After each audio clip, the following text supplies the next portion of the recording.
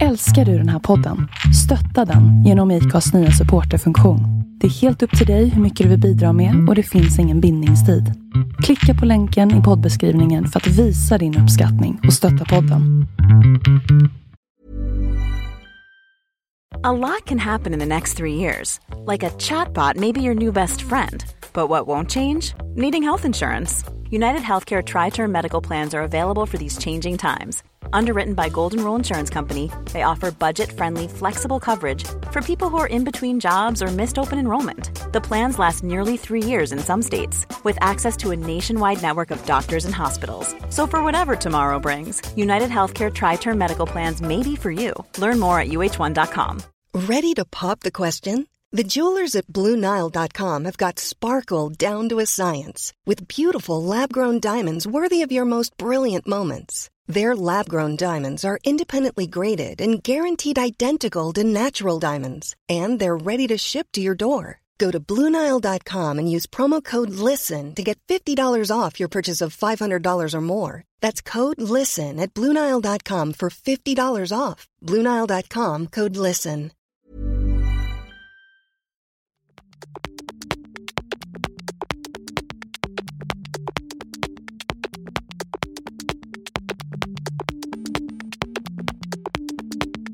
Om man inte har lyxen att redan få vara ute på en tur tillsammans med sina vänner och om man skulle befinna sig i Stockholmsområdet under mars månad så är Vildmarksmässan ett mycket bra tillfälle att träffa vänner och samtidigt få lite överblick över vad som är på gång inom svenskt friluftsliv.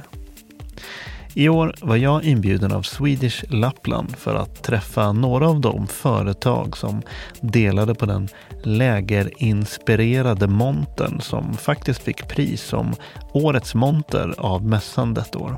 Tillsammans med några av deltagarna från i år så ska vi visa ett litet tvärsnitt över vad deras område kan erbjuda. Jag heter Magnus Ormestad och det här är podcasten Husky. Husky görs i år i samarbete med Lundhags. Mer information om det här avsnittet och om tidigare avsnitt hittar ni på huskypodcast.com. Cecilia Wikström är marknadskoordinator på Swedish Lapland. Men kan du inte berätta om vad är Swedish Lapland? Swedish Lapland är ju en väldigt stor region i norra delen av Sverige som har fantastiska saker att erbjuda. Vi är en region där vi försöker sudda ut gränser, få folk att känna sig välkomna och dela vår arktiska vardag. Vi består av 12 olika destinationer i dagsläget som jobbar tillsammans i samma projekt. Och vi jobbar för de små och medelstora företagen inom besöksnäringen för att lyfta men ändå bevara. Men har ni märkt någon positiv utveckling de senaste åren med besökare som kommer och turister som kommer? Absolut, vi ser ju stor ökning på många marknader, men vi gör också insatser på många marknader. Om vi tittar på privatresenärer så är det ju UK och Tyskland som är de största marknaderna som vi jobbar på idag. Men vi har också börjat att tematisera oss lite grann och göra lite mer insatser, tematiska insatser. Är du nöjd med er monter i år? Hur har ni tänkt kring montern i år? Om vi ska titta oss omkring. Jag är supernöjd med våran monter. Vi ville skapa värme och genuinitet och äkthet och få den feelingen hos folk. Och feedbacken vi har fått har varit riktigt bra. Många tycker att det är så himla fantastiskt att komma in och sätta sig i montern. Många som kommer tillbaka hit och känner det är lite som att komma hem igen av de som bor söderöver, men som längtar hem lite grann. Lite senare under dagen så ska jag intervjua Marcus och Rolf, killarna som driver det mystiska Lämmelkaffe på stora vildmarksscenen. Men innan vi går upp på scen så hinner jag prata med den sprudlande matkreatören Eva Gunnare. Vem är du egentligen? Du är på något sätt, du är som en du är född stockholmare som har kommit ut som norrlänning, eller? Ja, i själ och hjärta så måste jag vara ett norrlänning. För när jag kom hit, eller till Kvikkjokk då, för 29 år sedan faktiskt, när jag var 20 år, kom jag hem helt enkelt. Och först tror jag att jag blev precis som så många andra sörlänningar eller utlänningar som kommer till norra. Alltså man liksom blir ju fascinerad av landskapet och vad annorlunda det är. Alltså det här med exotiskt, det är ju ett ord som kanske används fel, men det är så man tänker. Är jag verkligen i Sverige? Kommer du ihåg vilka intryck det var som fick överhanden? Ja, alltså dagen jag kom, jag åkte buss, det var en här strålande försommardag och snön låg kvar på fjällen och man klev ur bussen och det var den här friska, lite så här svala luften och grönskan. Och så det var du vet som man kan nästan känna när man åker utomlands och går ut ur planet och känner, men det var liksom bara wow.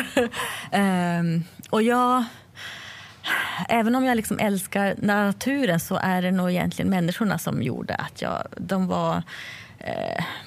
de gick inte på ytan utan de gick på, alltså i lilla Kvikkjokk, där är det ju kul att det kommer folk överhuvudtaget. Och den känslan från att ha varit anonym och inte vilja inte bli sedd på något sätt, och så kommer man dit och känner att men folk är nyfikna på en och jag var nyfiken på dem, och det var ingen som dömde någonting, utan det var verkligen bara en värme. Hur kom du i kontakt med det här med maten då? Ja, alltså jag har ju alltid varit matglad och jag har alltid tyckt att det är roligt. Alltså vi har ju, med min förra samiska man så har vi ju alltid fiskat och rökt och tagit hand om kött och plockat jobbmås, ängsyra. Men då visste jag att jag blev frågad om jag ville gå den här samiska matkulturutbildningen som heter Bjäbmo på Samernas utbildningscenter i Jokkmokk. Och då är det så här att händer någonting i Jokkmokk så är det ju inte det någonting som finns hela tiden, utan det här visste jag skulle vara under 2 år. Och det var inte helt självklart att jag skulle gå eftersom inte jag har samiskt ursprung. Men som mor till ett samiskt barn så fick jag möjlighet att gå den. Och det var egentligen bara att jag kände mig lite less på att sitta på kontor och jobba. Jag jobbade med världsarvet Laponia som är jättespeciellt, men det blev lite mycket kontor. Och matvärlden är ju helt häftig. Och det var så kul. Alltså, vi fick ett helt år på oss fördjupa oss. Alltså, vi pratade en hel vecka om svamp och var ute. Och vi plockade bär och vi var ute och fiskade och vi var ute och slaktade och vi var och gjorde praktik. Och det är ju det här med sinnena. Och det hände så mycket med mig det året. Alltså... Jag blev en annan människa helt enkelt. Och jag tror det här med kombinationen av att ha dofter och smaker tillsammans med det du ser och det du lär dig. Och det är bara för mig öppnar det bara dörrar. Och det här med växterna som jag har kommit att fördjupa mig i verkligen. Det kom nog in först egentligen i slutfasen när jag valde att göra ett examensarbete och ta reda på vad har man ätit och hur har man använt bär och örter i maten. Så då intervjuade jag en massa äldre, de äldsta kan man säga, i Torpa sameby och kring Jokkmokk. Och där är ju inte svaret entydigt heller, utan mycket av det som används har ju fallit i glömska och mycket har använts lokalt, kanske inom vissa familjer. Som till exempel fjällkvannen. Då var det en informant, hon berättade att de gillade inte smaken av nötblod. De hade både kor och renar. Men att använda blodet från korna, det var inte gott. Så då tog deras mamma och använde kvannefröna som har en väldigt stark smak till att dölja smaken av att det var ko. Och en annan informant hon kom ihåg hur de brukade göra en gröt utav roten på våren när de kom upp till fjälls. Och den är otroligt bitter så det kan ju inte vara så gott. Men jag tror också att det var mycket det här med att den är fullpackad med medicin och bra saker för dig. Så det var... Går det att beskriva och ringa in vad samisk matkultur är? Jag förstår att det är en väldigt vid fråga, men kan du på något sätt lyfta fram någonting och beskriva lite om det skulle för en novis beskriva vad det är? Alltså först av allt så är ju renen i centrum. Och där har du ju verkligen ätit allt på renen. Så renkött är en sak, men renblod har ju alltså att använda blodet och torka det är som fast food. Och alla andra organ, du har gjort korv med tarmarna och sådana där saker. Så att renen är ju väldigt central i hela kulturen och även matkulturen. Och sen har du ju förstås fisket, förstås, alltså en del kanske fågel och sånt också. Men jag tror mycket av det, alltså man har ju torkat. Torkningen är ju ett sätt att bevara.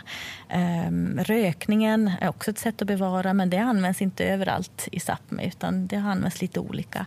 Och det är kanske också lite, jag har kanske redan där gjort ett misstag när jag frågar vad samisk matkultur är, medan det vi pratar om som Sápmi är ju ett enormt väldigt stort område och har jättemycket subkulturer, antar jag. Precis. Och som du säger, olika kan vara väldigt regionalt. Att på det här området så har man gjort si och på det andra området har man gjort så.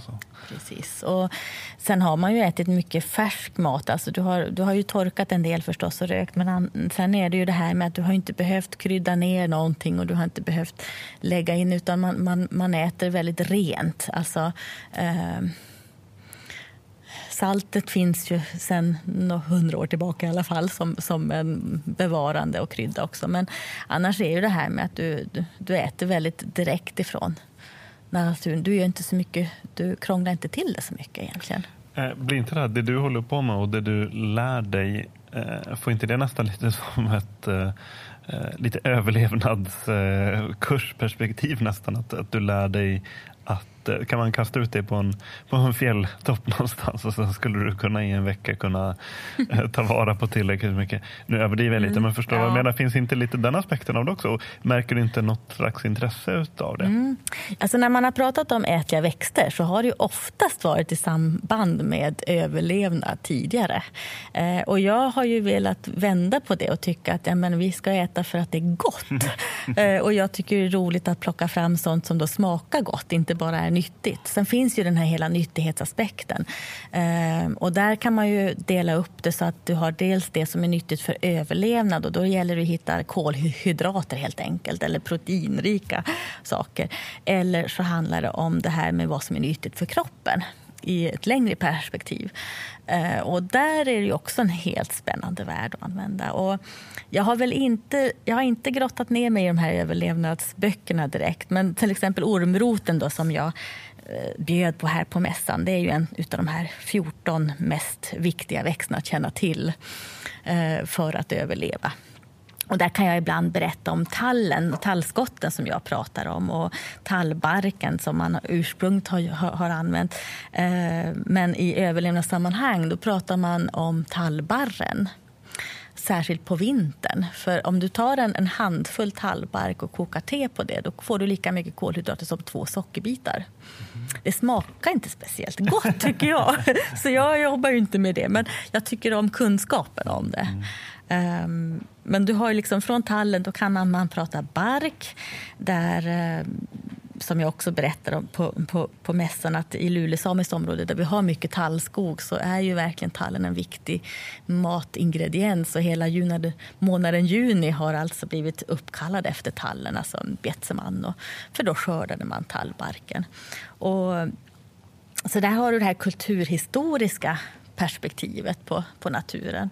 Och jag då som plockar tallskott och skalar dem och gärna fryser in och lägger det i olja för att smaksätta oljor, eller gör som ett härligt kryddsalt utav tallskotten med havssalt. Det är ju egentligen, det är ju inget traditionellt i det, utan jag har mött många som har sagt att man har ätit, när man var liten så åt man de här tallskotten som godis.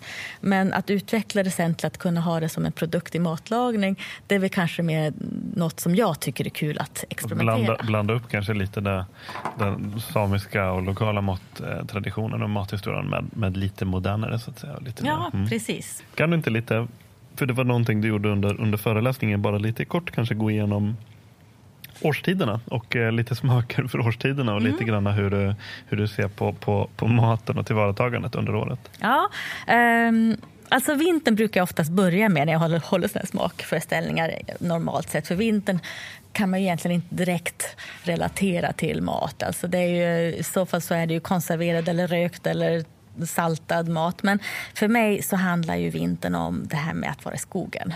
Och då brukar jag ju gärna servera det här tallbarksbrödet, gärna med ett enbärssmör, alltså ett smör där man hackar ner eller mortlar ner mycket enbär och lite extra salt.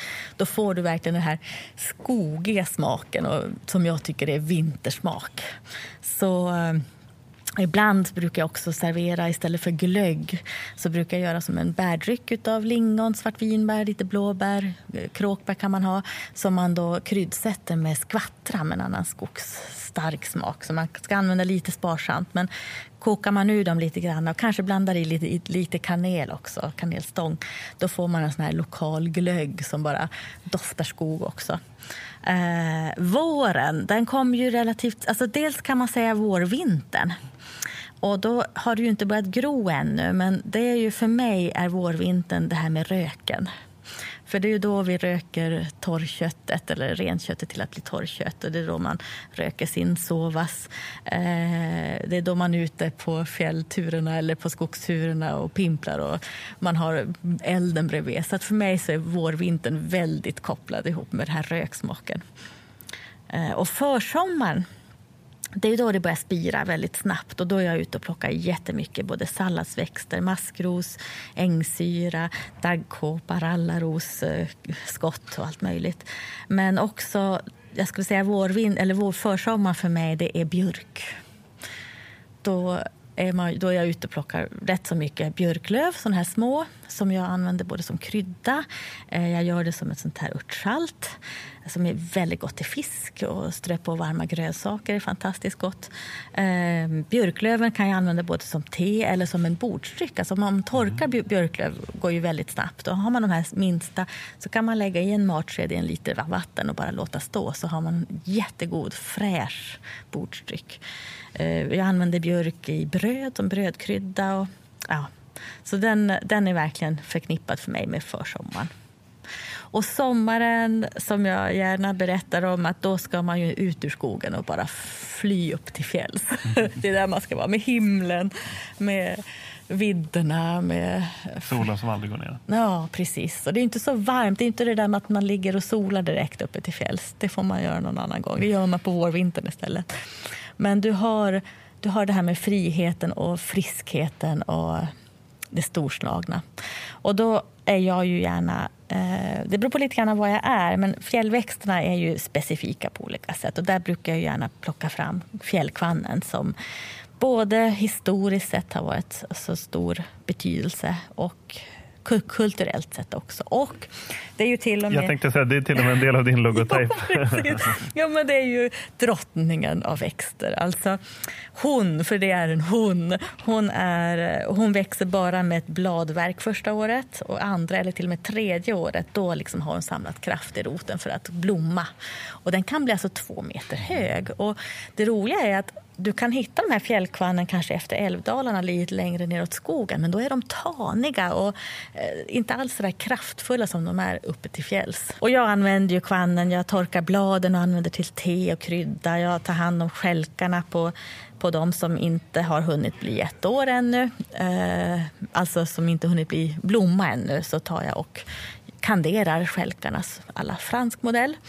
Och roten gör jag lite egen apoteksmedicin av, just för att hålla mig i form. Och fröna använder jag ungefär som fänkålsfrön. De torkar jag, rostar, använder i bakverk, i bröd. Man kan marinera med dem, man kan ha dem i såser, dressingar. Så det är sommaren. Och sen har vi ju då höst.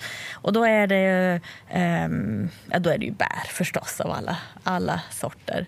Det är också på hösten som man kan ta upp rötter och om man vill samla in näringen från växter. Men där vill jag slå ett slag för ett väldigt outnyttjat bär. Och det är odonet.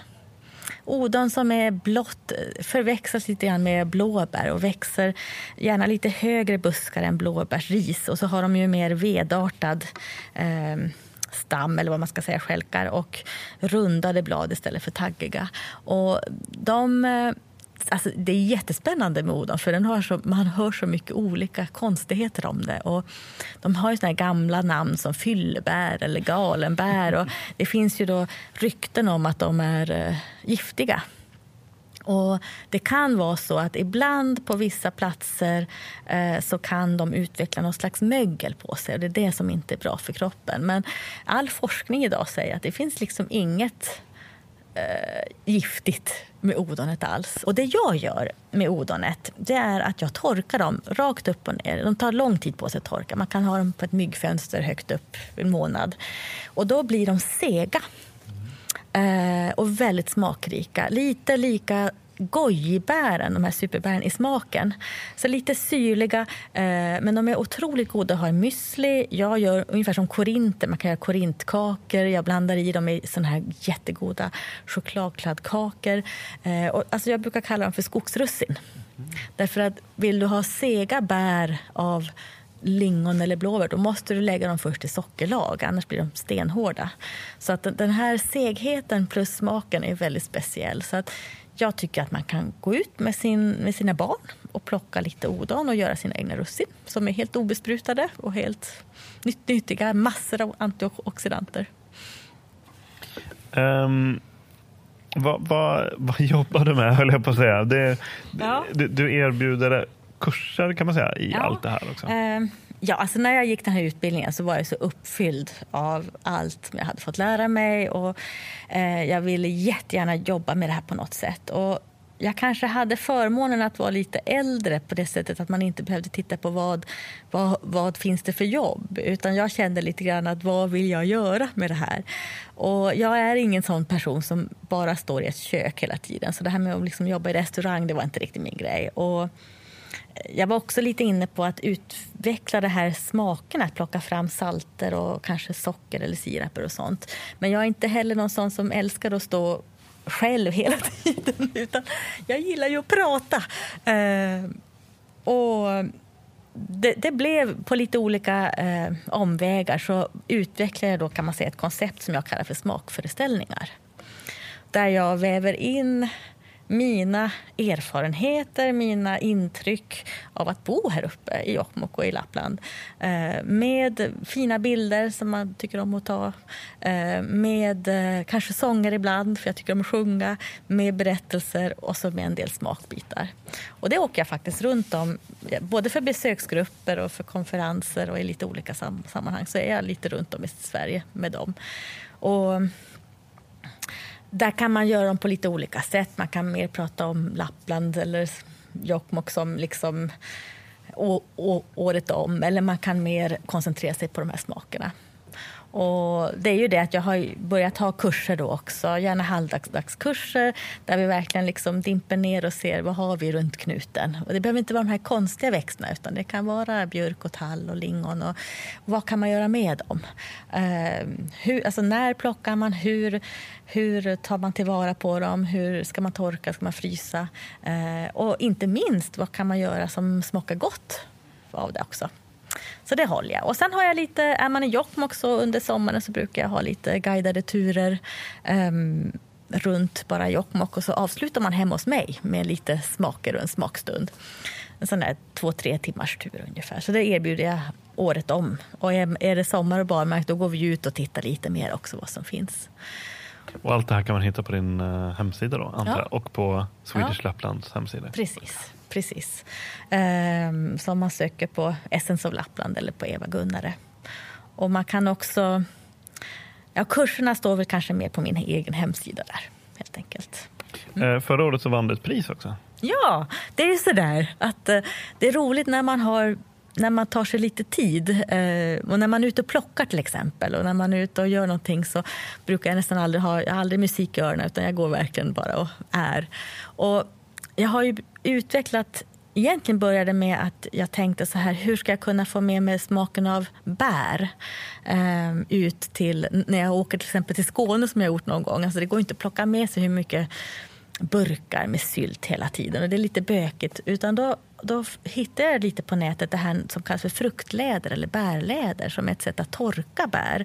Att man gör det som en slags puré först och sen torkar. Och då blir det som en tunn platta som är seg och som blir som en läder. Och det är ju egentligen bara, man kan söta den om man vill eller inte, men den är ju fullpackad av smak. Det är ju bara bärsmak. Så att det gör jag med både lingon och blåbär och hjortron som blir fantastiskt god. Och då kan man och då tar ju inte det någon plats. Och det väger ingenting. Superbra att ha med sig om man ska ut och vandra. Alltså. Man kan söta med banan till exempel. Man kan söta med honung. Jag sötar gärna med socker för att jag vill ha fram liksom smaken främst av hållen. Men då tänkte jag så här att när jag klipper dem i så fall i liksom remser och då kallar jag dem för band. Och då börjar hjärnan gå igång att det här i Jokkmokk så har vi genomsyras ju hela samhället förstås utav den samiska kulturen och det har ju varit gift inom det också. Och vi har ju en hel skatt när det gäller samiska mönster på band. Så jag började tänka om man kunde liksom ha mönster på dem, att man klipper dem lite bredare. Och så att jag skar ut mallar och sen kontaktade jag Jokkmokksbär som bland annat gör pulver utav bär. Så då gjorde vi Då testade jag att göra fina mönster med olika pulver så att jag har lingonpulver på blåbärsbanden och kråkbärspulver på lingonbanden och så vidare. Och sen gjorde vi 3 olika mönster som hade olika ursprung och paketerade det här som en fin presentask. Och det vann vi med i en mattävling som heter Matverk som är ute egentligen efter nya matprodukter. Och sen kom vi då vann vi den regionala finalen i Norrbotten och fick komma till riksfinalen och där vann vi inte men vi fick ett hederspris som bästa regionala koppling. Och jag tycker det är liksom egentligen så är det en perfekt presentask för du har någonting som inte väger någonting, det behöver inte vara kylt och du har en koppling till kulturen och sen är det bara fullt med de här smakerna. Och inga så här e-ämnen? Nej, inga konstigheter utan bara rena naturprodukter. Så det enda är ju då att de är otroligt tidskrävande att göra och jag har inte riktigt hittat någon bra sätt att utveckla det på så det går lite fortare utan de blir väldigt dyra de jag gör så att vi får väl se, det är sånt där att det får växla lite långsamt men det borde vara en sån där suverän souvenir för Swedish Lapland. Tillbaka nere i Swedish Laplands läger så blir jag erbjuden en tidning från Arjeplog. Är det viktigt att tänka på färgkoordination och mode när man ska representera på en mässa? Alltså min dotters röst har jag i öronen. Hon jobbar med mode och är stylist. Hon suckar ju tungt över mig på somrarna hur jag vandrar omkring där i mina sjaviga kläder. Jag tar det som är bekvämast. Men ska man vara ute med mycket folk kan det ju vara värt att tänka sig för någon gång. Och nu finns ju så oerhört mycket bra produkter så jag har ju slunkit in på den där lite mer genomtänkta stilen med åren. För nu står du och håller en tidning i händerna. Ja. Och tidningen heter Silvervägen och texten är lite orange aprikos eller vad ska man säga? Ja, den är starkt röd mot orange. Ja, och naglarna matchar. Absolut, jag tänker igen där på min kära dotter som jag släpper upp på fjälltoppar här i Plog. Och hon gillar det här starkt, jag gör det lite för hennes skull, lite skoj. Men det är viktigt när man ska stå och presentera en ny tidning. Då ska man ju kunna hålla fram sina händer och det ska vara lite kul. Så det är bara en liten detalj. Men sen om du tittar på omslag så står det vandra för liv och lust. Och det roliga var att den här killen som går längst fram här, det här är ju inga anonyma människor. Jag känner ju varenda kotte som går här. Håkan Sundström. Då ringer jag honom och så säger nu vill jag ha den här rubriken. Vad säger du om det? Ja men det är klart det stämmer sen. Och så berättar han hur han har gått alla 10 toppar i topp av Arjeplog. Och sen så gick han ner 8 kilo på kuppen. Jäklar vad kul han hade. Han är förvaltningschef där på Arjeplogshus i vanliga fall. Och så nu har det bara fortsatt. Nu är det 6 kilo mindre till. Och det var, han har snart försvunnit. Ja, det har försvunnit. Nej, Nej då, vi har ju också topp och Arjeplog på vintern. Men att vara på Vildmarksmässan med det här magasinet det är ju helt nytt. Och jobba med sommaren, det är jätteroligt. Det som har ökat i år är vandring. Vi märker klart det. Berätta om området som du representerar. Arjeplogs kommun. Ja, jag är ju historienörd och jag ser just nu en kurs i arkeologi och jag gillar att fiska. Jag är uppvuxen med nätfiske vinter och sommar och kastat kastspö med min pappa sedan jag var 7-8 år gammal uppe i fjällen och fått röding. Jag älskar det livet. Och sen när jag var barn så skaffade vi också kanot. Jag hinner inte med den där kanoten för jag vandrar så mycket. Jag bor och har 2 stugor vid sjön Udjaur. Och där är det totalt myggfritt, precis som på de flesta ställen. Vi är ju ganska högt upp i Arjeplog, så vi har den där fördelen som kanske inte andra har på sommaren. Att vi har i stort sett myggfritt, annat än vissa begränsade passager i lövskog. Där folket smakar extra gott. Där finns myggen. Där finns myggorna, men det är väldigt begränsat. Och många av de gäster som jag har lockat upp, eller vänner och släkt, de bryr sig inte efter ett tag om den där myggen, för de tycker det är överdrivet. För när man är uppe över trädgränsen så vet ju många att det fläktar och man slår upp sitt tält och ja, de är förvånade. Och jag ska beskriva något mer, så ska jag säga att Arjeplog har en fantastisk historia.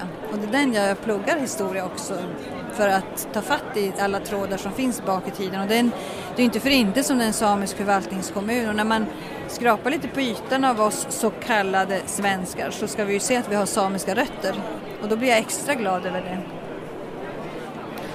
Vad erbjuder området annars? Beskriver naturen och utbudet? Jag är ju sommarfrik, så jag tror att de här som jobbar med vintern kan säga mycket mer om det. Utbudet är ju outtömligt på sommaren. Men om du vill att jag ska prata vinter, då måste jag ju prata skidåkning. Och då åker jag längdskidor. Jag äger ingen skoter, och jag har startat tillsammans med gänget här i Arjeplog ett vinterkort, Topp av Arjeplog vinter. Så vi åker ju skidor och plockar toppar på vintern. Och det är lite sådär motvalls med tanke på att Arjeplog är så skotertät kommun. Och man kan inte säga egentligen nu att det är en tyst fjällvärld i Arjeplog på påsktid till exempel, för det är inte, utan det är väldigt mycket skotrar och vi umgås och samsas, men jag tror att min bästa tid i fjällen, det är i maj när jag åker skidor. Då är det helt fantastiskt. Man åker ju plusgrader över vidder och tar sig fram på de mest otroliga ställen. Jag har nästan ingen ro och pimpla längre. Men det är ju de som ligger på fjällsjön och pimpar dagarna och har arkar och sånt. Sen är det ju inom biltestindustrin så är det ju det här att testa bilar på is. Men det har jag ju gjort så mycket när jag var barn och ungdom, så jag har ju liksom för egen del inte tänkt så mycket på vad jag ägnar mig åt. Vi körde ju jämt runt på isen och på vintern. Nej, jag förstår att det är lockande, det är roligt. Men det som finns i Arjeplog är ju alla hotell. Har du bott där på hotell? Aldrig. Nej, alltså utbudet är så stort så att man dånar. Det blir lyxigare och vackrare för varje år. Topp av Arjeplog, är det alltså som någon slags poäng, eller inte poängsystem, men att man ska plocka toppar? Ja, det började med en gymnastiklärare för 6 år sedan och jag satte igång med det här kortet, Topp av Arjeplog. Och sen så väljer vi ut 10 toppar och det visar sig att nu är vi uppe i snart 2000 toppbestigningar i Arjeplog kommun med de här korta topparna. Och folk älskar att inte liksom ta en tung utrustning, utan man bor bekvämt bra, så går man upp på en topp och så går man tillbaka till sin stuga och vilar och går. Man kan röra sig lite snabbare. Det är den starka nya trenden. Det märker vi på Vildmarksmässan också, att folk vill ha kortare sträckor. Man vill inte bära tungt. Man vill äta en god middag på restaurang på kvällen eller ha sin egen mat med. Eller fånga en fisk. Nu står vi här mitt i vimlet på Vildmarksmässan. Och inget ont med det. Det är jättehärligt med människor och så. Men jag kan tänka mig, står man här i 1 dag, 2 dagar, 3 dagar. Jag kan tänka mig att tankarna kanske vandrar ibland. Och vad längtar du efter då? Vad skulle du vilja befinna dig efter för att varva ner sen? Det här är ju nästan ironiskt stereotypt för att vara från norr. Du vet vad jag ska säga nu. Jag ska värma bastun och hoppa i en isvak. Jag badar i isvak, det är det jag gör. Jag tycker det är jätteläckert. Det kan man göra på många ställen. Men jag har en bastu. Selling a little or a lot? Shopify helps you do your thing however you cha-ching. Shopify is the global commerce platform that helps you sell at every stage of your business. From the launch your online shop stage to the first real-life store stage, all the way to the did we just hit a million orders stage. Shopify is there to help you grow. Shopify helps you turn browsers into buyers with the internet's best converting checkout. 36% better on average compared to other leading commerce platforms. Because businesses that grow, grow with Shopify. Get a $1 per month trial period at shopify.com/work. Shopify.com/work. Many of us have those stubborn pounds that seem impossible to lose, no matter how good we eat or how hard we work out. My solution is PlushCare. PlushCare is a leading telehealth provider with doctors who are there for you day and night to partner with you in your weight loss journey. They can prescribe FDA-approved weight loss medications like Wegovy and Zepbound for those who qualify. Plus, they accept most insurance plans. To get started, visit plushcare.com/weight loss. That's plushcare.com/weight loss. This is Paige, the co-host of Giggly Squad, and I want to tell you about a company that I've been loving, Olive & June. Olive & June gives you everything that you need for a salon-quality manicure in one box. And if you break it down, it really comes out to $2 a manicure, which is absolutely insane. It's also so easy to get salon-worthy nails at home with Olive & June. The difference between how your nails used to look when you did them yourself and now with the Mani system is a complete game changer. The best thing about Olive & June, too, is it's a quick dry. Dries in about 1 minute, lasts for 5 days, and full coverage in up to 1 to 2 coats. Visit oliveandjune.com/perfectmani20 for 20% off your first system. That's oliveandjune.com/perfectmani20 for 20% off your first system. Sjökanten och så slår man upp ett hål. Lämmelkaffe började dyka upp 2013. Med mottot inte sova, bara kaffe. Med fantastiska filmer och med en mystisk historia så gjorde de entré. På scen fick jag möjlighet att fråga ut Marcus och Rolf om den smått osannolika historien bakom företaget. Ja. Så här lagom efter lunchtid så tänkte vi bjuda på lite kaffe på maten. Ett litet djuplodande samtal med Marcus och Rolf ifrån Lämmelkaffe. Jag heter Magnus Ormestad och jag driver en podcast som heter Husky. Och med hjälp av Swedish Lapland så har jag fått möjlighet att intervjua de här två karaktärerna. Ett av mina lyckligaste barndomsminnen var på söndagskvällar när hela familjen samlades och fikade och tittade på naturfilm. Och jag tror att en anledning till att jag känner att jag connectar väldigt bra till Lämmelkaffe, det är att ni lyckas kombinera de två, naturfilmer och fika på något sätt. Vad är Lämmelkaffe? Vad kommer historien ifrån Lämmelkaffe ifrån? Ja, vi kanske går rakt på sak då, eller? Det kanske kan låta som en fiktion, men Lämmelkaffe är ju världens första mörkrostade kokkaffe från Lappland. Men det som kanske är fiktionen i det hela är ju att kaffet är rostat av fjällämlar. Ja, och det var väl egentligen... Alltså att vi håller på med lämmelkaffe, det är en tillfällighet. Jag tror det var 2010 det var mycket lämlar. Och vi tänkte att vi skulle bestämma oss för att ta reda på var lämmeltågen går. Alltså man har hört mycket om lämmeltåg hela sitt liv. Hoppar ut för klippor eller vad de håller på med, jag vet inte. Och jag och Marcus, men vi krokar tag i ett lämmeltåg. Tar reda på vad det tar vägen liksom. Och ja, det blir en lång vandring. Var någonstans befinner vi oss i geografin? Alltså vi befinner oss nu på ett fjäll utanför Gällivare ungefär. Och så börjar vi vandra. Vi tar oss ner genom hela Sverige. Och så kommer vi ner till Etiopien faktiskt. Där varje lämmel tar då en böna. Och sen springer den västerut till marockanska kusten. Och lägger sig i Atlanten i Golfströmmen. Och flyter då med den här bönan som någon typ av flytväst. Upp till Lofoten där den liksom kommer upp. Och så springer den över Skanderna. Och sen kommer den upp i norra Sverige. Och då, vi har väl alla sett lämlar att de är lite aggressiva och springer utanför sina gångar i snön. Och där ligger då den här bönan som har blivit rostad under vintern. till världens mest långsamma rostning. De rostar ju liksom bönorna med kroppsvärmen så här, så att den under hela vintern så blir den långsamt mörkrostad. Ja. Men när de lämnar marockanska kusten, då är den en rå kaffeböna helt enkelt. Ja, det är fortfarande en rå kaffeböna.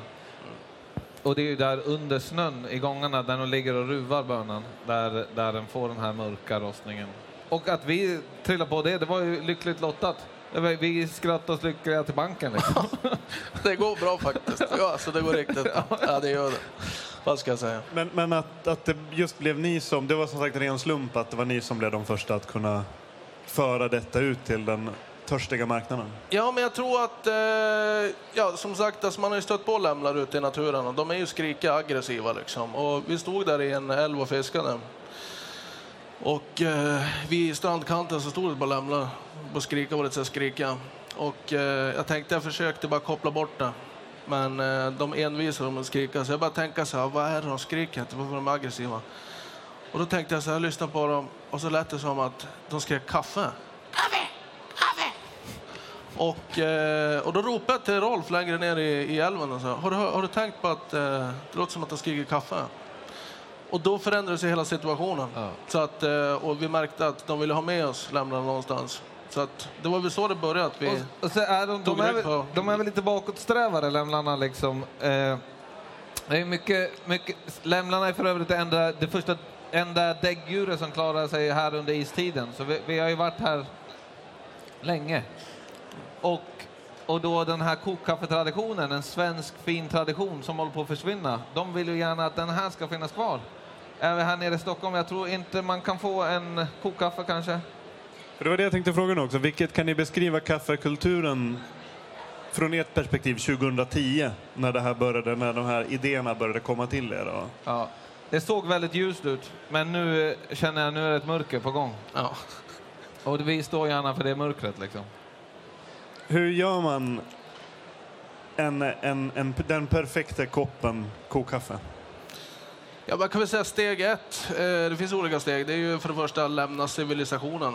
Och det finns lite olika ingredienser vad man ska tänka på. Man ska hålla tyst. Man ska lämna civilisationen och man ska ha mycket tid. Det tar tid, kokkaffe.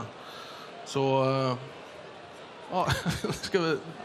Ja, en viktig ingrediens som är svår att åstadkomma här när vi sitter på Vildmarksmässan, det är ju som naturen. Det är typ det viktigaste kanske. Ja. Tystnaden. Ja. Mm. Det här med saltet. På varje paket så sitter en liten påse salt. Mm. Ja, alltså saltet är ju, alltså när lämlarna flyter med Golfströmmen så det är saltvatten, så det fastnar ju liksom, det blir kristalliserad salt i pälsen och det har vi tagit vara på, eller lämlarna, och till varje paket kaffe så tillkommer en liten påse med kaffesalt och det har vi i kaffet. Salt i kaffe, det är som en smakförhöjare, precis som i matlagning. Om man har salt i kaffet så blir det lite rundare, fylligare smak.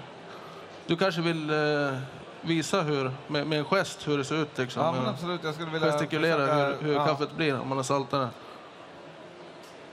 Så. Ja. Att det sänker sig med luften samtidigt liksom. Det är svårt att förklara med ord. Jag är inte så bra på ord överhuvudtaget. Men du låter kåsan göra jobbet. Men nu har ni ett bredare utbud av kaffe. Ni säljer, hur många olika rost har ni och hur många? Ja, i dagsläget har vi 3 olika sorter.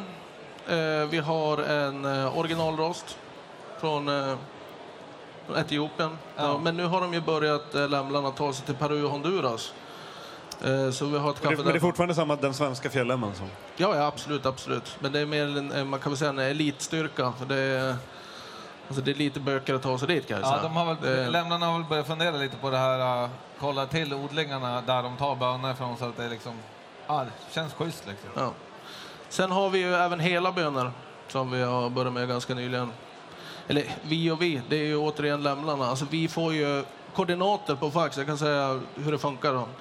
Vi får ju koordinater på fax av lämlarna. Okej, här är nästa pall kaffe och då tar vi oss ut dit och hämtar det. Och ibland kan det vara långt ut på fjället så man får ta skoter och det är mycket jobb och åka då. Men senast så tillkom det hela bönor. Okej. Ja, Najsjärv. Där stod det pallen. Najsjärv. Ja, senast. Ja. Man blir inte ekonomiskt oberoende för att vara lat så att säga, så man måste jobba lite också. Ni har börjat, det finns lämmelkaffe i andra länder nu också, eller? Det finns en internationell marknad. Ja, det börjar bli lite mer och mer faktiskt. Som sagt, det här är ju en svensk eller skandinavisk kaffetradition och det är kul att andra länder har blivit intresserade av det här. Det är som, men vi säger espresso, macchiato, latte, vad heter de? Det är massa... Ja, det är ju kaffe från andra kulturer och andra länder som de är stolta över. Så att vi här i Skandinavien borde vara stolta över vår egna kaffetradition som är unik. Så det är kul att det... Törsten finns. Ja, det är absolut. Sen har vi faktiskt de första kaffeplantorna innanför polcirkeln. Vi har, jag tror om ungefär 6 år kommer vi kunna skörda kaffe odlat i midnattssol. Med lite växthushjälp och så kanske, men det kommer bli magiskt. Ett av de första intrycken man får av lämmelkaffe, bland de första intrycken jag fick av lämmelkaffe var ju det är väldigt mycket, det var därför jag pratade om naturfilmer. Ni jobbar väldigt mycket med väldigt vackra filmer och väldigt mycket vackra bilder och så. Vad är det för historia ni vill berätta? Ja, det är ungefär det som står på paketen, så står det håll tyst. Det är lite så här att vi människor, det vi kan skapa, måla en tavla och så. Det kommer alltid vara det kommer aldrig vara lika bra som naturen. Så menar vi på att man behöver bara hålla tyst. Ja, men så är det ju. Men kom ni in i rätt tid? Var kaffekulturen hotad på något vis? Ja, jag tror ju att det finns ju inte mycket kokkaffe. Det har inte funnits så mycket kokkaffe. Nu är det kul att det börjar sprida sig mer och mer. Men märker ni att en äldre generation uppskattar det här? Ja, jag tror att bland de flesta så finns det en romantiserad bild av kokkaffe. Alltså som från mina morföräldrar från Lappland. De hade alltid en kokkaffepanna på spisen hemma, en fin kopparpanna. Så att jag tror att det finns. Så att nu börjar vi kanske återuppväcka det här. Och det är ju... Men så det är inte så mycket tankar och att försöka komma in i rätt tid och så, utan liksom, vi gillar ju kokkaffe. Ja. Vi gillar mörkrostat kokkaffe. Det är det bästa kaffet. Ni har, nu under vintern och hösten så har ni varit världsledande inom kaffe- och rymdteknik. Och ni har ju drivit ett projekt där ni har... Ja, ni kan ju berätta själva. Lämmel Space vi är ju fantastiskt stolta över att vi har ett rymdprogram, Lämmel Space. Vad föddes idén? Och hur föddes idén? Nej, men jag tror att det är lite som grundforskning. Du vet, man avsätter mycket pengar till forskning, men man vet inte riktigt vad det ska leda till. Men det för samhället framåt. Lite så har vi tänkt att det har inte varit kaffe i rymden. Och därför har vi då finansierat... Alltså alla pengar vi tjänat de senaste 2 åren har gått på vårt rymdprogram. Det har varit kostsamt och hårt, men vi har ändå lyckats få upp de första paketen nu. Och vad skedde detta någonstans? Ja, det är ju, alltså jag kan ju säga Lämmel Space Department, det är Dr. Tony Phillips i Kalifornien. Och det är väl lite ödet som ledde oss dit, kan man väl säga. Ja. Alltså det är mycket byråkrati och grejer, man ska skicka grejer till rymden. Så att, ödet ledde oss dit. Vi kom i kontakt med Dr. Tony Phillips och vi betalade en massa pengar och det hände liksom. Så att, sen tanken med Space Program och det här kaffet som faktiskt har varit i rymden.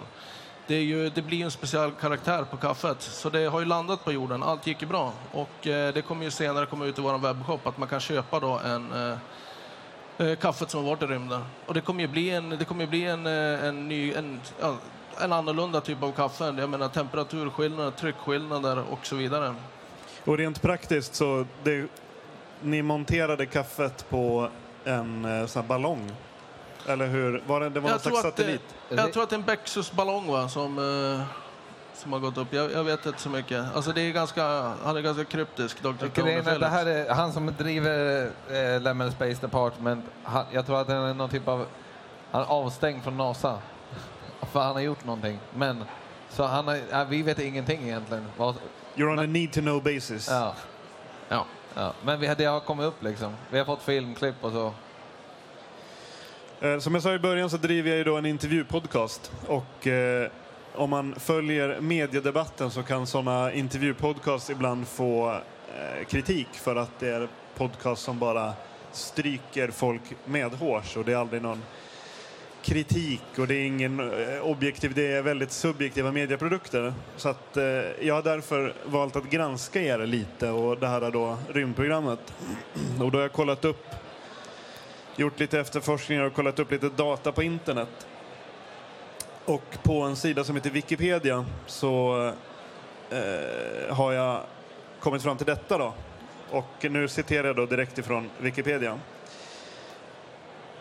Superhjältegruppen Fantastiska Fyran består av Reed Richards eller Mr. Fantastic, Osynliga Kvinnan, Flamman och Big Ben. De 4 befann sig ombord på ett experimentellt rymdskepp byggt av Reed när det utsattes för kosmisk strålning som gav dem olika märkliga krafter. Victor Van Doom var den som ägde rymdfärjan och han fick kraft att påverka elektricitet. Han var kär i Sue och blev bitter efter förändringen. Ja. Är ni beredda att lansera en sån här produkt för massan? Absolut. Ja, men absolut. Ja. Alltså. Men kan ni ta ansvar för ni vet inte vad som har hänt med kaffebönorna, det här med kosmisk strålning och men jag superkrafter? Jag tycker kosmisk strålning spontant låter ganska härligt. Bitterhet, det är någonting som jag uppskattar. Det är ju, jag brukar säga att ett liv utan bitterhet, det är ju lite som en tavla utan skuggor. Det blir inte så bra liksom. Ja, nej, men alltså, jag förstår vart du vill komma. Vi vet ju inte riktigt konsekvenserna av vad som kommer hända. Men som jag brukar göra om det är något som är kanske inte riktigt lagligt. Jag tar på mig skinnvästen. Om man på sig en skinnväst och man är fri från lagen. Jag vet inte, har du någon skinnväst, Rolf? Nej, det är därför du tar på dig din. Jag tar på mig den. Jag ställer mig bakom. Och så kan man ju faktiskt också tänka att den här flamman och kokkaffe, det är ju en bra kompis att ha med sig. Eftersom man kan hålla i pannan och koka den. Ja. Det finns möjligheter. Men rymden var ju en väldigt spännande barriär för er att spränga. Vad finns det mer för dimensioner att passera? Vad har ni mer för... Hur ser visionen ut? Jag vet inte. Många brukar säga sky is the limit, men det har vi som klarar av nu. Så... Ja, vi har ju en till, det har vi kanske inte tagit fram så mycket, eller folk vet kanske inte om det, men vi har ju även Lemmel Offshore Division som håller till på västkusten, Kalle och Christian, och där håller på att experimentera med olika djup som vi kanske ska sänka ner kaffet i olika djup. Så ja, men i framtiden kanske man kan köpa ett kaffe som har legat på, jag vet inte, något känt vrak eller sådär, eller jag vet inte hur djupt ner man kan gå så att säga. Men det är lite... Det är ju mörkt. Ja, det är tyst. Ja. Ni driver även ett evenemang som heter Pimple Open. Berätta om det. Lemmel Pimple Open som vi i år kommer ha 15 och 16 april uppe i Jukkasjärvi med Ice Hotel. Det är 5-årsjubileum i år faktiskt. Och man kan väl säga att det här typen av eventet kom till mig i en dröm faktiskt. 2 veckor efter drömmen kom så skapade jag första Lemmel Pimple Open. Men det här Lemmel Pimple Open är på något sätt det är ett traditionell typ av event, pimpeltävling. Men våran pimpeltävling, twisten här är ju kanske att vi vill ju inte att någon ska få fisk för det första, och att alla har väldigt dålig täckning på telefonerna. Man sitter ute på isen. Ja, alltså vi har ju 6 priskategorier. Huvudpriset är ju dagens bästa ryck. Det är helt enkelt en stilbedömning. Sen har vi dagens största skäl, och då har vi lite parametrar eller lite verktyg som vi mäter själar på då. Och vad har vi med? Svämårsrummen har vi. Sen finns det ju flest fiskar och störst fisk som priser också, men det är väldigt sekundära priser då.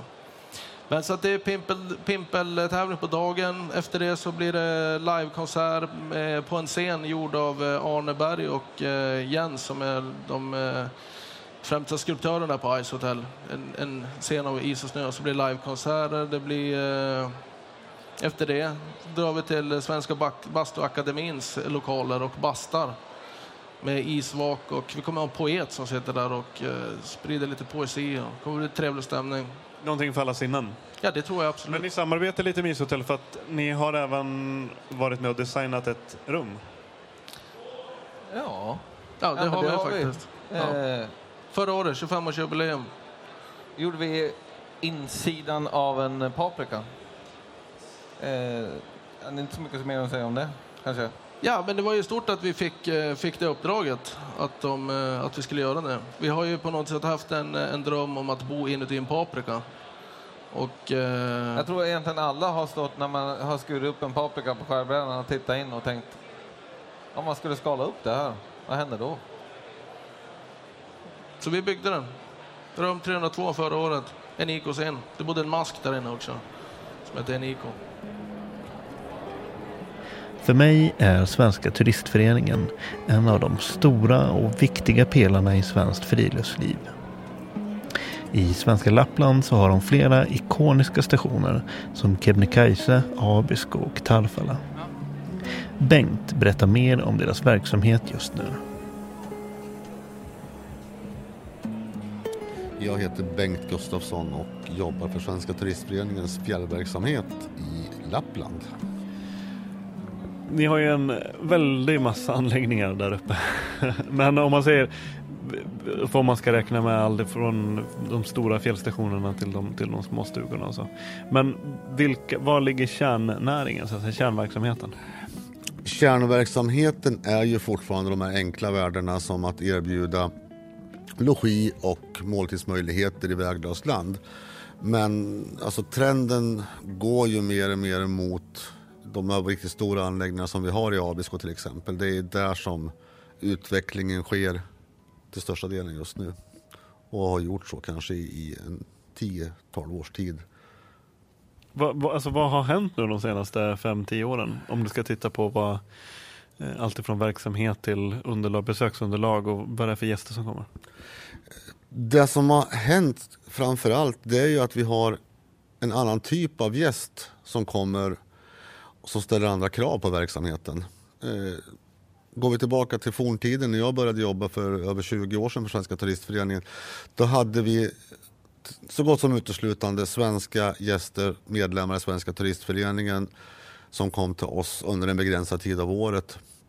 Idag i Abisko har vi under en 4-månadersperiod ungefär 92% internationell marknad. Folk reser alltså från hela världen för att uppleva norrskenet till exempel.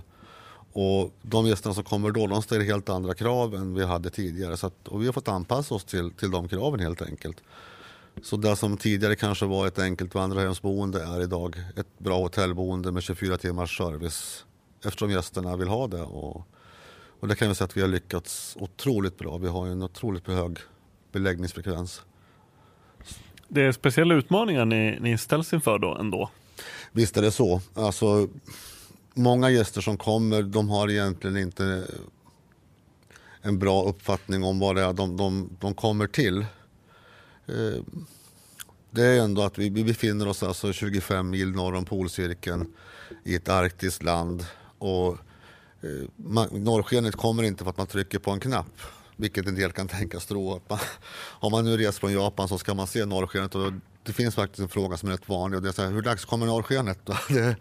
Och är det då en kväll kanske med 30 grader kallt ute så kanske man inte kan ha den här guidade verksamheten. Det gäller att hela tiden bygga upp säkra produkter, låta kunden förstå vad det är de köper för någonting. Och vi lär oss sakta men säkert. Och framförallt på den engelska marknaden har vi lyckats väldigt, väldigt bra.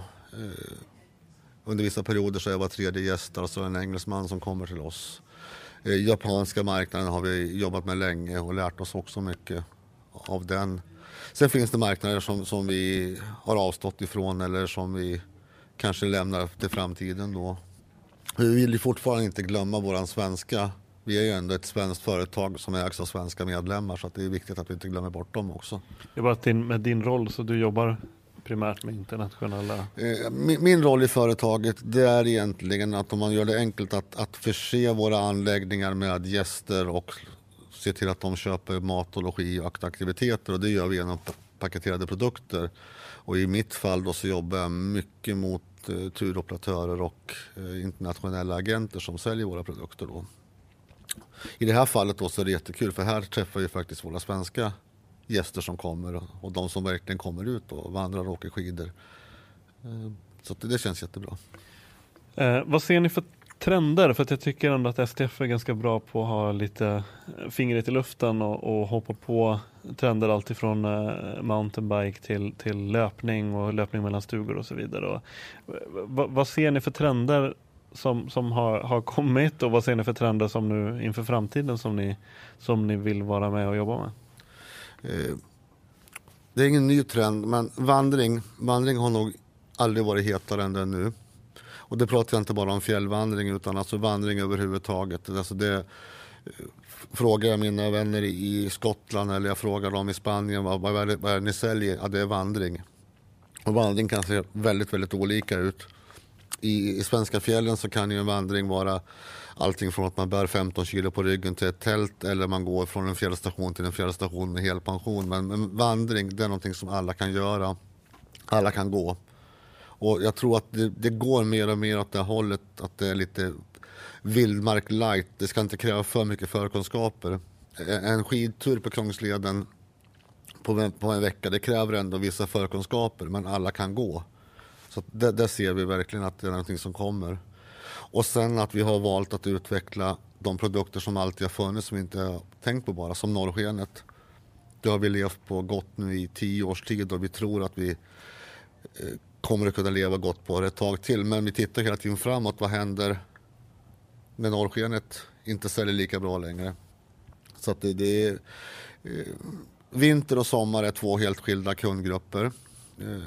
Vintern består nästan uteslutande av internationell marknad. Gäster som kommer för norrskenet, för kylan, för snön. Och där får vi tacka mycket våra kollegor i Kiruna också, som utan ishotellets hjälp till exempel, som började som dragplåster, så hade vi kanske inte fått hit dem här från början heller. Men sen har vi lyckats förvalta det här väldigt bra. Och nu ser vi att de få problem vi har egentligen, det är vårvintern. Det är inte vinter i England eller Tyskland i april. Då tänker man sommar. Och sen har vi lite grann hösten som vi försöker utveckla här nu också. Men vi har ju gått från en anläggning som stängde i slutet på september och öppnade i början på februari. Vi var 3 stycken som satt på kontoret där uppe och försökte hålla värmen i huset. Nu är vi 45 stycken som jobbar året runt. Och det har skett på 10 år ungefär. Så det var en fantastisk utveckling. Berätta om dig själv då, och dina egna intryck av att bo och jobba där uppe. Det är ett väldigt en speciell arbetsplats. Om du tittar ut genom fönstren där du sitter där gentemot när du är här i Älvsjö. Ja, alltså man måste känna sig lyckligt lottad att man bor där man bor. Jag hade frågat mig för 25 år sedan, så hade jag sagt never. Min roll i Abisko, det var egentligen att jag skulle stanna där ett par år och lära mig marknaden, och jag är kvar fortfarande. Jag tycker alltså, i mitt fall så reser jag mycket i jobbet, jag får uppleva saker och ting, men oavsett om jag har varit i London eller Solna så tycker jag att det känns fantastiskt skönt att komma hem igen. Nära till jobbet, nära till fritiden, och ändå liksom kan jag vara i Stockholm på 2 timmar där jag bor, så att det är en fantastisk förmån att få bo där. Är det någon särskild säsong som du brinner mest för? Alltså jag tycker ju om den här perioden, när den tidiga sommaren, när man åker till jobbet på morgonen, då är det 2 små blommor vid garagedörren, och man kommer hem 12 timmar senare så är det 22 blommor som har exploderat upp, och alltså man ser dag från dag hur snön smälter och isarna försvinner och värmen kommer. Alltså så det är en period som jag gärna är kvar där uppe då. Och sen finns det andra perioder som kanske december, början till december, att då känner jag att då kan det vara skönt att komma iväg söderut någonstans också. Så här. Vintrarna är långa fortfarande. Ja. Vi försöker jobba mycket med ljuset här nere. Vi har ju sett att norrskenet säljer ju fantastiskt bra. Men att sälja vinter till stockholmare i mars, det är liksom ingen hit, för nu tänker man bara sommar. Och vi har ju även ljuset på sommaren. Vi har alltså midnattssolen. Du måste åka norr om polcirkeln för att få uppleva midnattssolen. Och det känner vi att om vi får folk som åker från England och Frankrike för att uppleva midnattssolen, så borde vi kunna få flera från Stockholm att komma upp också. Och sen den här fantastiska hösten vi har. Våra grannar i Finland till exempel, de är fantastiskt duktiga på att jobba med hösten, med höstfärgerna, den klara luften och det här. Medan vi har inte varit lika duktiga, så där försöker vi också pusha på hösten då.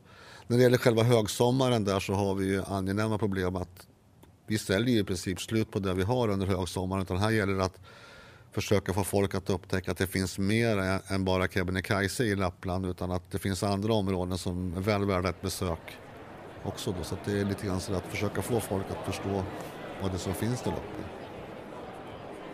Det här avsnittet producerades i samverkan med Swedish Lapland och projektet Destination Capacity Building in Swedish Lapland, finansierat av Europeiska regionala utvecklingsfonden. Mer information om projektet finns på swedishlaplandvisitorsboard.com. Husky finns även på Facebook, Instagram och Twitter. Podcasten Husky görs i samarbete med Lundhags. Den produceras av Husky Productions. Musiken görs av Joel Mull.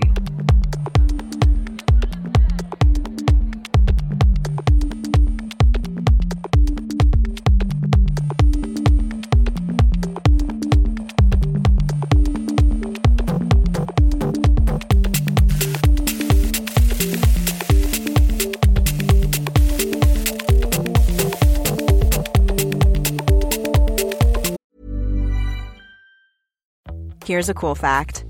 A crocodile can't stick out its tongue. Another cool fact, you can get short-term health insurance for a month or just under a year in some states. United Healthcare short-term insurance plans are designed for people who are between jobs, coming off their parents' plan, or turning a side hustle into a full-time gig. Underwritten by Golden Rule Insurance Company, they offer flexible, budget-friendly coverage with access to a nationwide network of doctors and hospitals. Get more cool facts about United Healthcare short-term plans at uh1.com. Mom deserves the best, and there's no better place to shop for Mother's Day than Whole Foods Market. They're your destination for unbeatable savings, from premium gifts to show-stopping flowers and irresistible desserts. Start by saving 33% with Prime on all body care and candles. Then get a 15-stem bunch of tulips for just $9.99 each with Prime. Round out Mom's menu with festive rosé, irresistible berry chantilly cake, and more special treats. Come celebrate Mother's Day at Whole Foods Market.